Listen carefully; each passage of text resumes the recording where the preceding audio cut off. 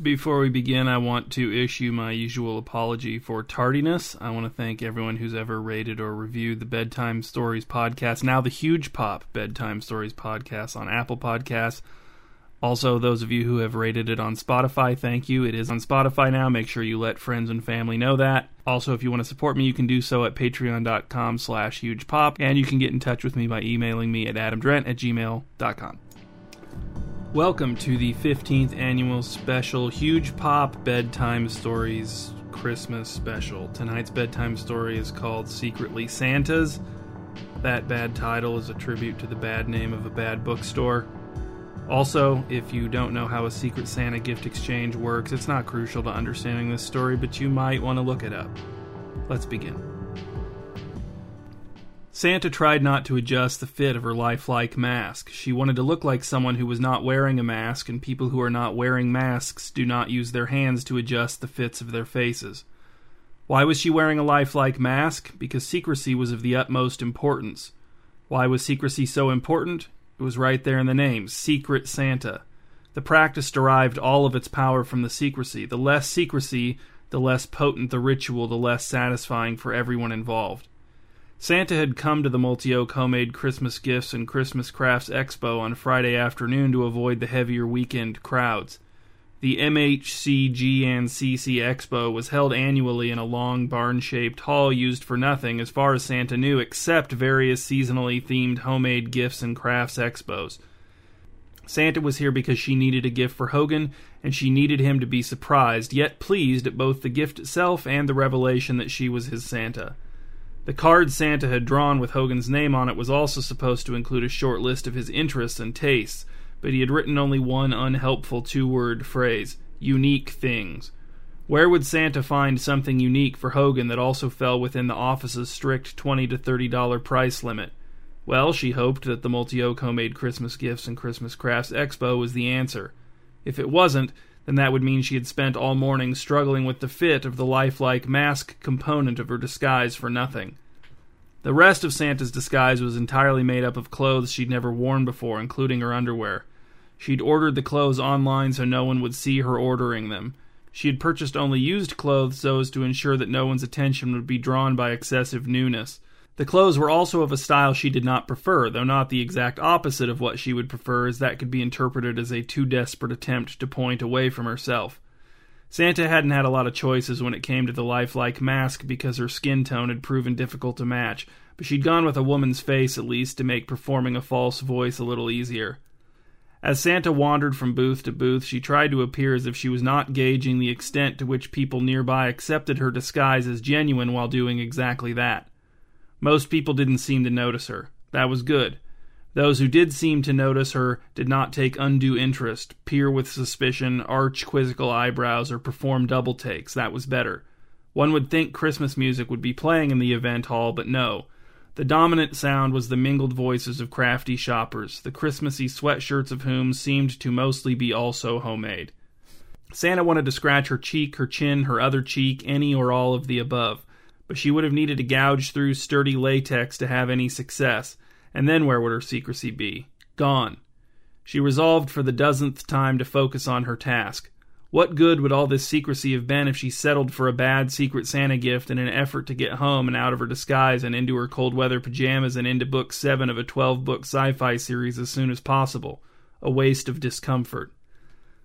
The event hall was organized into 2 long aisles. Along each wall was a row of booths facing in, and 2 parallel rows of booths running down the middle of the hall faced out. These booths were really just folding tables displaying Christmas gifts and Christmas crafts, some in great teetering piles, some in arrangements demonstrating care.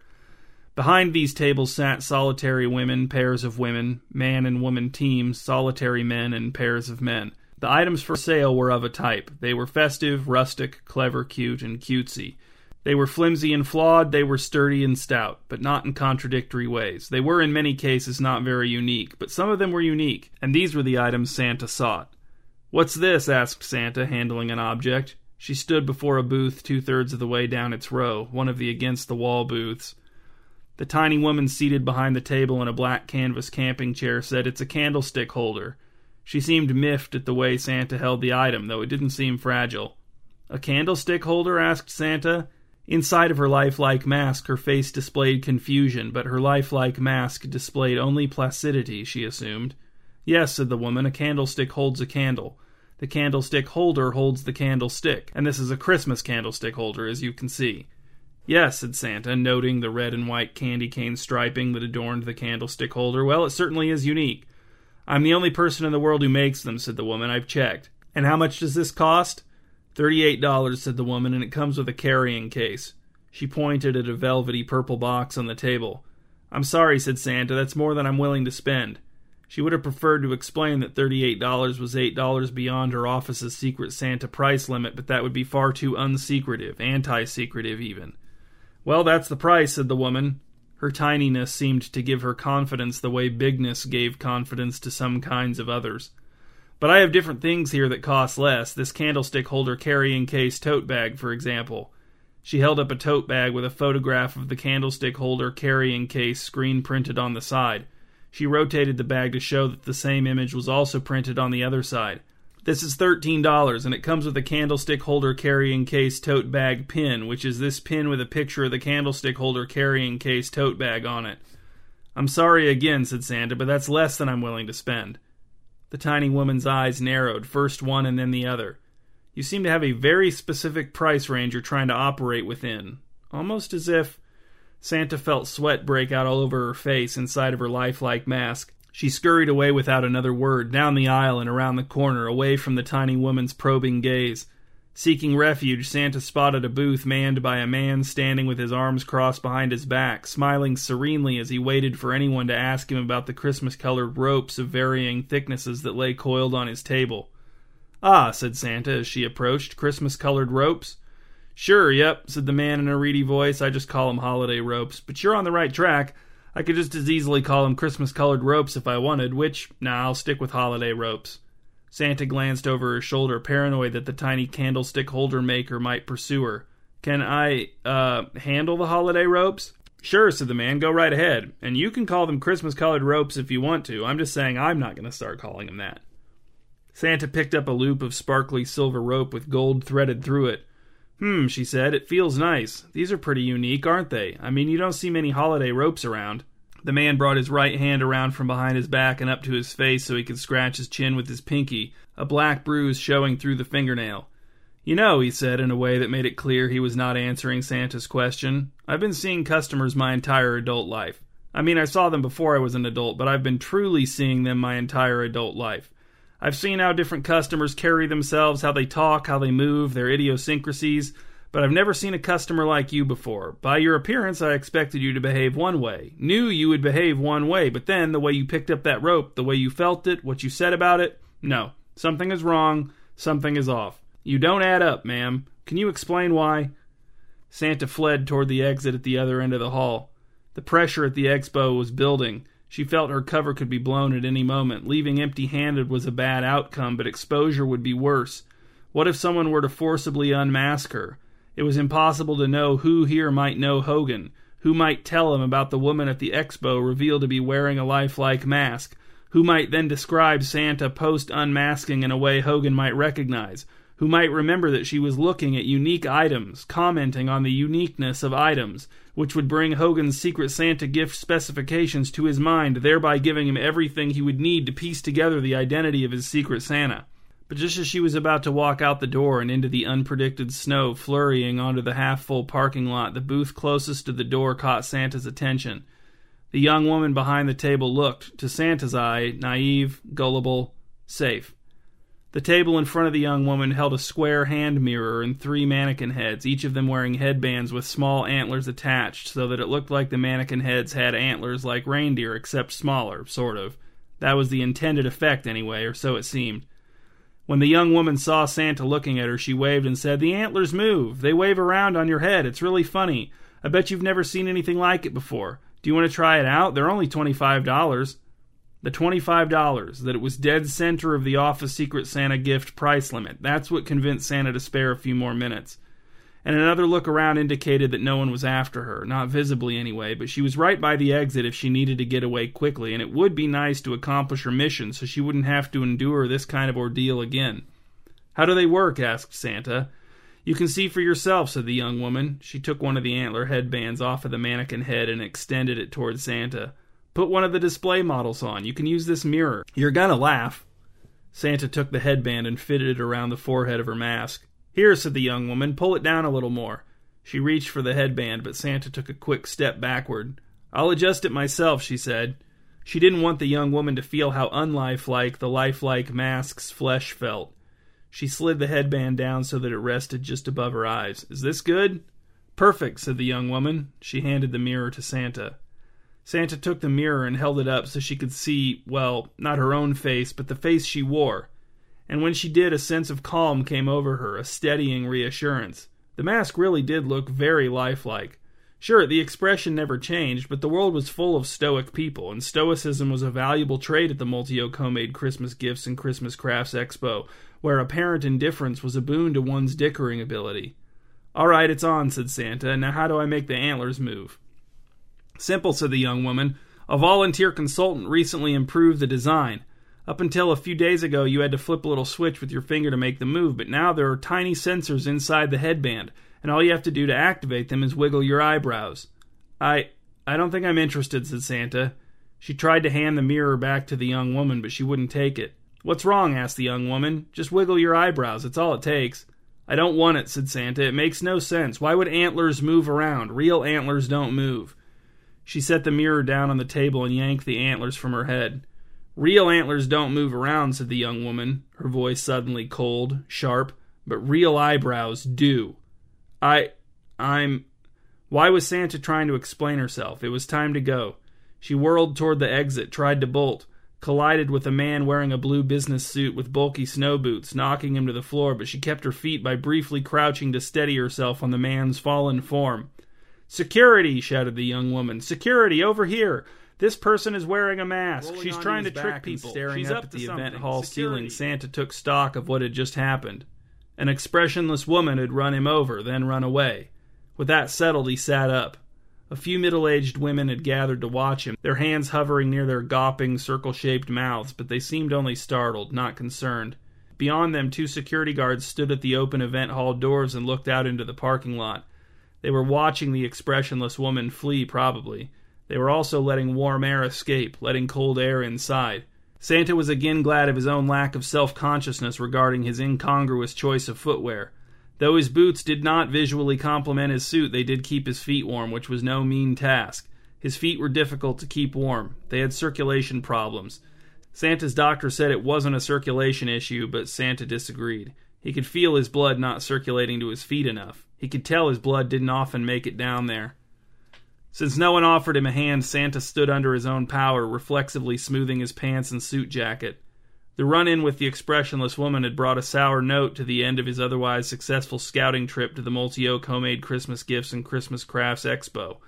But Santa was not hurt, and a little embarrassment didn't negate the fact that he was now well prepared to return to the event hall overnight, break in, and steal a gift for his Aunt Rhonda, whose name he had drawn as a part of his family's Secret Santa gift exchange. Santa was not usually prone to thievery, but he could think of no more secret way to acquire a gift. It was possible that his heist would make the news or at least hit the Multi-Oak rumor mill, but even if it did, Aunt Rhonda would have no reason to connect him to the story until she opened the gift, and that realization, if it even happened, had the potential to make the moment even more surprising, so it wouldn't necessarily be a bad thing. It would have been easy to simply break the lock on the opaque window in the event hall men's bathroom, but Santa had broken it in a way that made it appear to not be broken, and that had taken more than force. Now, merely looking at the window from even a short distance would not suffice to determine its integrity. A security guard would need to investigate the lock with his or her hands to discover Santa's tampering, and Santa couldn't imagine any of them felt they were paid well enough to bother.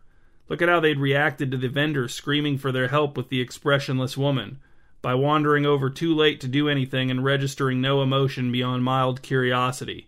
They hadn't even asked Santa if he was all right after the collision and fall. "You all right?" asked one of the security guards as Santa walked past her on his way out the door. "Yeah, I'm fine," said Santa in his least memorable tone. Better to stand out in people's minds, especially the minds of security guards, as little as possible once the theft was discovered the following morning. "Merry Christmas," said the other security guard.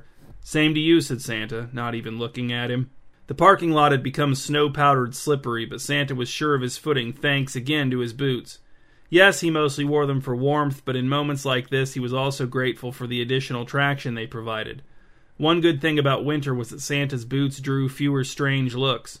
Of course, some people asked why he was wearing such big boots but no coat, so he still had to occasionally explain his body's circulation foibles, but not as often, which didn't really make up for the increased danger of his feet becoming cold as a result of the low outdoor temperatures, but it was something. Santa tucked his hands into the pockets of his suit pants and leaned against the wind as he strode across the parking lot and onto the sidewalk that led through the residential neighborhood where he'd parked his car. The snow flurries flurried more frantically, as if straining to shed the flurry designation. Some people still had their outdoor Christmas lights turned on even though it was early afternoon, and not a dark one. Was that not a waste of electricity? Santa knew it was. He was almost to his car when a man he was about to pass on the sidewalk heading in the opposite direction turned out to be, to Santa's disappointment, his doctor. Deepening Santa's disappointment, his doctor stopped the chat. "Still wearing the boots, I see." Dr. Taft shook his head, also disappointed. He wore a puffy black coat, thick gloves, and a stocking cap, yet his shoes were normal black dress shoes not at all suited for snowy weather. "Why shouldn't I wear boots?" asked Santa. "It's winter. These are winter boots. It makes perfect sense." "They're several sizes too big," said Dr. Taft. "Don't think I don't recall. How many layers of socks are you wearing?" "I have terrible circulation in my feet," said Santa. "I don't care what you say." "Your problems are not physical," said Dr. Taft. "How many times have we hooked you up to the circulometer?" "The circulometer is junk science," said Santa. "I looked it up." The conversation had become contentious enough that he did not feel guilty about ending it without saying goodbye. As he drove away, he looked in the rearview mirror just in time to see Dr. Taft slip and fall on the sidewalk, saved from injury, probably, by his coat's bulk. Santa spent the rest of the day warming his feet in a bubbling foot bath and watching a marathon of the Jolly Old St. Nick series of Christmas movies. The first movie was called Jolly, the second movie was called Old, the third movie was called Saint, and the fourth movie was called Nick. It was a very uneven series. Jolly and Saint were good, Old and Nick stank. Shortly after 11 p.m., Santa put on several fresh layers of thick socks, put his boots back on, got back in his car, and returned to the neighborhood where he'd parked while scouting the expo, although he parked a few streets farther away this time. During the walk to the event hall, Santa's feet almost got cold in spite of his precautions. He could feel them teetering on the very edge of coldness. And furthering his sense of earthly injustice, he now noticed that some of the houses where the Christmas lights had been left on during the day had them turned off overnight. He wanted to pound on their windows and shout that not everyone has the same bedtime, that perhaps night owls would like to enjoy their Christmas lights while it's, actually dark. By the time Santa got to the event hall, crept around to the back corner, and located the men's bathroom window, his mood was much less Jolly Saint than it was Old Nick. His spirits lifted slightly when he discovered that no one had repaired the sabotaged window lock. He used a screwdriver from his suit pocket to pry the window out enough to get his fingers behind it and pull it open. It swung upward and clicked into position, designed as it was to remain in place when fully opened. Santa had checked and double-checked this feature during his earlier scouting mission. Now Santa would climb up and through, and then pull the window closed behind him so it wouldn't attract attention in the unlikely event of passers-by. Although the window was narrow and positioned just above the level of his eyes, Santa was confident he'd make it inside without much trouble. He gripped the lower edge of the opening with both hands and jumped, his feet scrabbling against the wall as he used his arms to boost his head and shoulders inside. With this accomplished, all he needed to do was tilt forward and try to hit the bathroom floor as gracefully as possible, catching himself with his hands, maybe rolling over his shoulder onto his back. But as he attempted this maneuver, the window, in direct and flagrant violation of its design, swung closed just as his legs were sliding through. The bottom edge of the window caught Santa's boots right above the backs of his ankles and peeled them off cleanly, dropping them in the snow outside while Santa without them went sprawling inside, the window banging shut between. Whatever other discomforts may have resulted from the awkwardness of Santa's landing, he was aware of only the bitter, icy, deadly cold assaulting his feet. He managed one final thought before giving himself over completely to the cold. Someone had further sabotaged the window. But who? And then his faculties abandoned him, overwhelmed by the penetrating ache in each foot. Santa didn't know how long he'd been screaming in panic before the bathroom door eased open and a figure bearing a flashlight appeared. Santa could not see the figure's face, blinded as he was by the light and the pain. He was only dimly aware when the figure departed. The door closed and the light disappeared. Man in the bathroom did not have alarmed Santa, but having now decided that the man posed no immediate threat, and having also decided not to directly assist the man because doing so could expose him to questions from people he wanted to avoid, Santa left the event hall through the emergency exit in the back, triggering the alarm on the way out. Someone would respond to the alarm, they'd find the man in the bathroom, and they'd help him or punish him or do whatever needed doing to him. For his part, Santa would spend the rest of the night in his car brooding over the unlikely circumstances that had led to him missing out on yet another chance at decent sleep. Earlier, just before the Multi-Oak Homemade Christmas Gifts and Christmas Crafts Expo was set to close for the day, Santa had left his car in a gas station parking lot and, projecting an aura of harmless wandering, made his way down the street, into the expo, and, when no one was looking, into the back hallway where he had picked the lock of an unused office, slipped inside, relocked the door behind him, and stretched out on the industrial carpet to rest. He had known he wouldn't be able to relax enough to fall asleep until all the customers and vendors were out of the building, and he had gotten through the security guard's final checks without detection. But it felt good to lie still in a heated space while listening to the gentle sounds of collective gift and craft browsing muffled by the concrete walls. And, other than a rising hunger that the shoplifted granola bars in his coat pocket had done little to assuage, the first part of the night had gone exactly as Santa had hoped it would. The security guard who checked on the office hadn't even opened the door, just rattled the handle and moved on. But then, the commotion in the bathroom, and Santa was on the street again. The glow of the gas station sign drew him through the night, the wintriest time of any given 24 hours of winter, to his unreliable SUV, a family car, one of the smaller models. He'd purchased it from a private seller with cash a few weeks after faking his death, a tentative test run of his new identity. The Christmas gifts for his kids and wife, probably ex-wife now, were stacked behind the back seat. They represented the bulk of the cash Santa had been able to accumulate since the SUV purchase had wiped out most of what he'd saved up over the years in preparation for the execution of his plan. But wouldn't his family be surprised when they awoke on Christmas morning to a pile of presents on the porch? Those presents having appeared overnight from an unknown source? A source they would never discern since they believed he who is the actual source of the presents to be dead and gone? They would guess, and they would guess wrong. A lesser man than Santa would perhaps have been bothered at the idea of his children and the woman who had been his wife, and possibly still was, inevitably and incorrectly attributing credit to someone else, someone who was not him. But Santa was not a lesser man than himself. He was exactly the quality of man that he was, and although faking his death and abandoning his family perhaps pointed to some flaws in his character, he was delighted that he would not receive credit for the surprise Christmas gifts. That meant that the secret of his identity would be maintained even after the gifts were opened, enjoyed, worn out, tossed out, and forgotten. A secret Santa forever. Santa's secret eternal. With his freezing fingers on the handle of his car's back passenger side door, Santa's stomach groaned. He turned to look at the convenience store. One good thing about losing his spot in the event hall office, maybe the only good thing, was that he could now shoplift more granola bars. Santa crossed the parking lot to the convenience store and pushed the glass door open, activating the digital chime. The two other customers in the store perused the bottled water selection, although they didn't seem to be together. The cashier was an eerily pale man wearing a grass-green baseball cap and a sweater visibly irritating the skin around his neck. When he heard Santa come in, he looked up from a sketchbook resting on the counter in front of him, a pencil in his left hand. "Hey," said the cashier, "you're not dead." Santa went rigid, his feet rooted to the wet black mat just inside the door. "What do you mean?"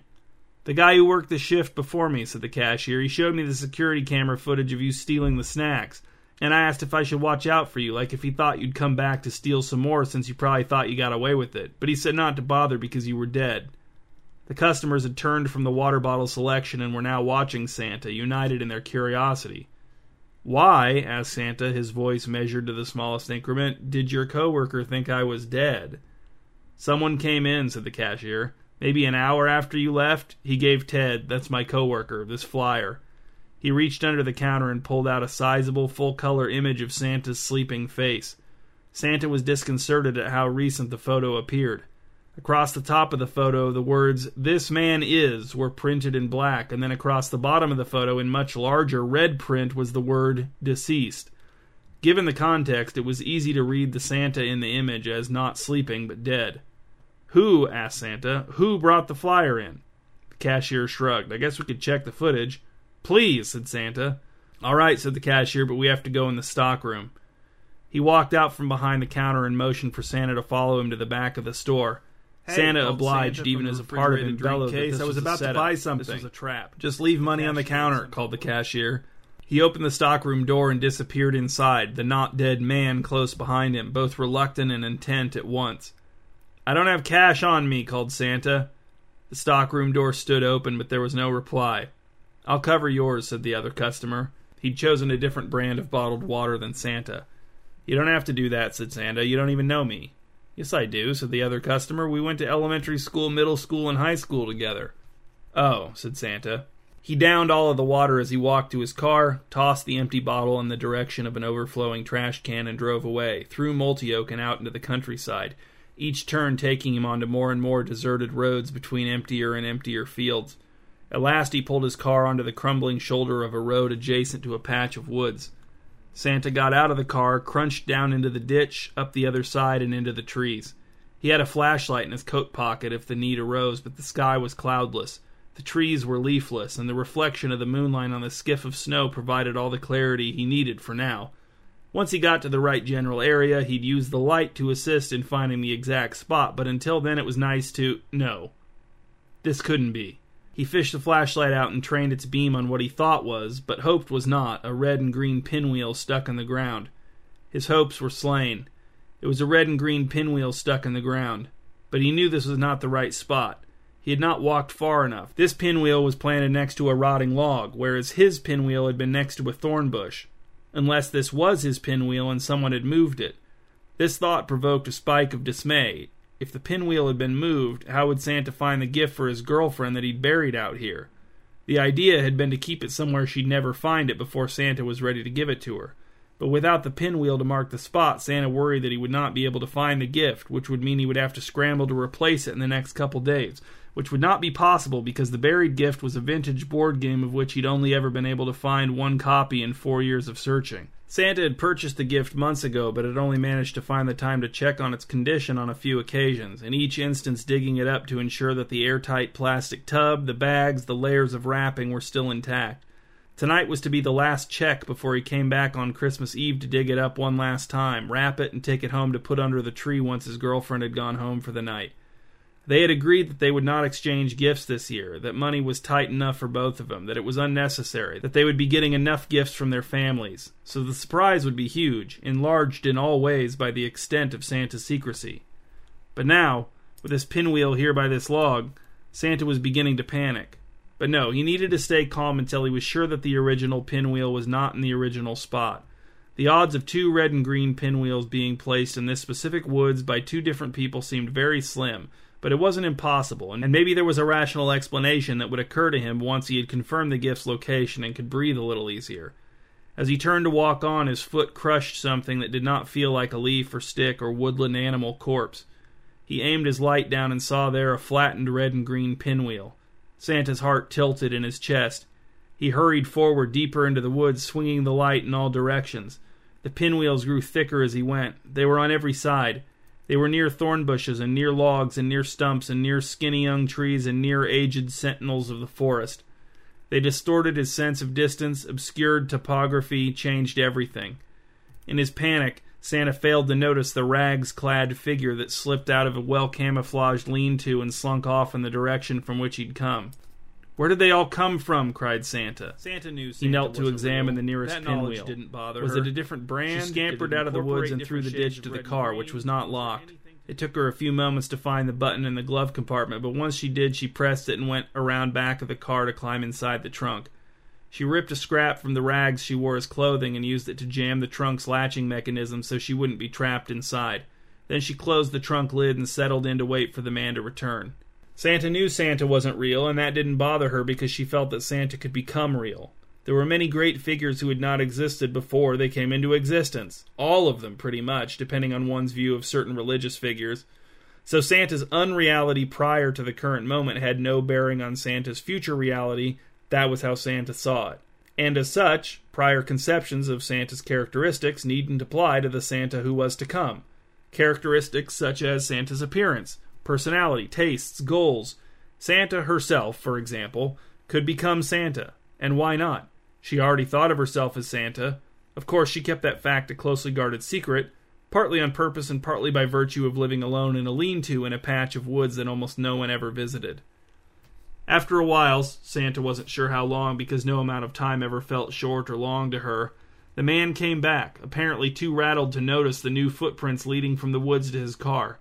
He got in, started it up, and drove off in a way that seemed, from Santa's perspective, agitated, maybe distraught. Santa waited until she heard more cars, until stops became more frequent. Then she cracked the trunk lid and peered out. They were certainly in town now. At the next red light, she slipped out of the trunk and darted away as the drivers of the cars behind watched in confusion. Some would assume she'd been abducted and that they'd just witnessed her escape. They would already be calling the police. Not all prior conceptions of Santa's characteristics needed to apply to the Santa who was to come, who Santa was sure would be her, but she fully intended to adhere to some of them, eating the cookies people left for her, for example. And it was already her natural inclination to say, "Ho, ho, ho," when she laughed, although she also kept that a secret, substituting a feigned he-he-ha when others might overhear. She would also be immortal. That one was a definite keeper. Standing on a corner several blocks from where she'd hopped out of the trunk, Santa waited for the red hand to appear on the crosswalk sign across the street. She always crossed on the red hand instead of the white human figure. Some people might find that to be un-Santa-like behavior, but they'd have to learn that the real Santa was quite different than the fictional Santa. They'd have to learn. And they would, but only when Santa was ready to reveal her secret. Only when her Santaness was ready to come to fruition. Which, even with maximum optimism, was probably years away. Too early and she would be rejected. The small Santa spark inside of her would not shine with enough power to overcome society's prior conceptions of Santa's characteristics. Those darned prior conceptions. But there was nothing Santa could do about them now. She just needed to bide her time until she could openly defy them. The crosswalk sign had just changed from a blinking red hand to a solid red hand, and Santa was about to step into the street when she felt a tug at her rags and a small voice said, "Excuse me," a child's voice. Santa didn't like to be touched, and that included her clothes. She didn't like kids either. She turned to confront the meddler, but before she could speak, the child, a chubby boy in a neon green snowsuit accompanied by a smooth-faced man in a long coat, said, "This year for Christmas, I want a remote control car with headlights that really turn on and windshield wipers that really wipe the windshield and smoke that really comes out of the tailpipe. Real smoke that really pollutes." Santa staggered. She reeled. "No," she shouted. "It's too soon. I'm not ready." She whirled and sprang into the street, but there were no near misses because, to her chagrin, she saw the $5 bill from his long coat's single pocket and handed it to the boy in the neon green snowsuit as he had promised he would. "Thanks," said the boy. "Will you take me home now?"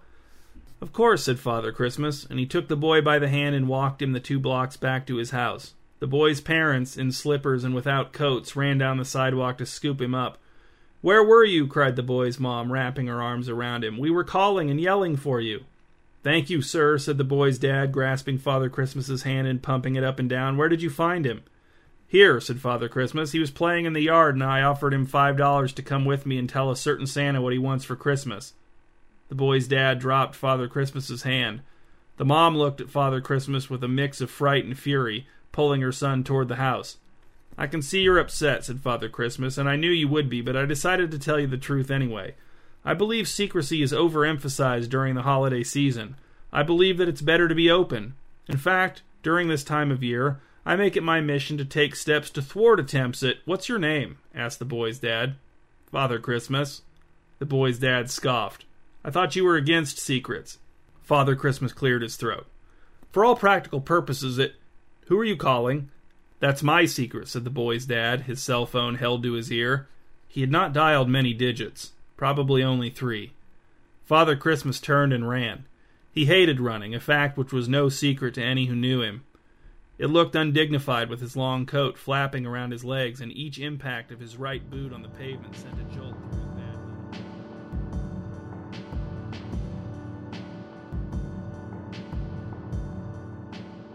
These are the discussion questions for bedtime story number 245, Secretly Santas. Number 1.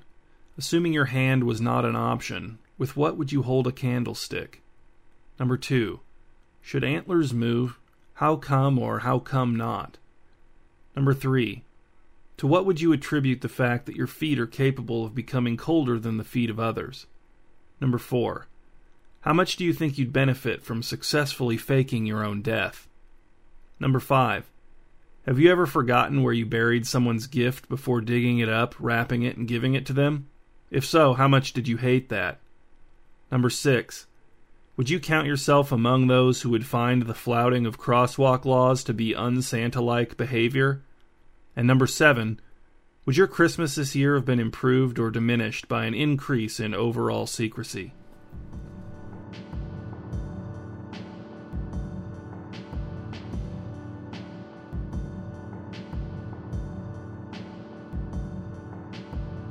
Thank you for listening to this Huge Pop Bedtime story. I'll be back in about a month with another one. You can listen to additional Huge Pop Bedtime stories on Apple Podcasts or Spotify. You can support me at patreon.com/hugepop, and if you pay $1 or more a month, you can get access to some bonus content, mostly bedtime stories, commentaries. Also at hugepop.com, you can read the text of the stories. Also, please feel free to email me at adamduran@gmail.com. I would love to hear from you, and I'll write back. If you could rate and review Huge Pop Bedtime Stories on Apple Podcasts or Spotify, that would be great, but it'd be even better if you could tell other people about the podcast, especially people you think might like it.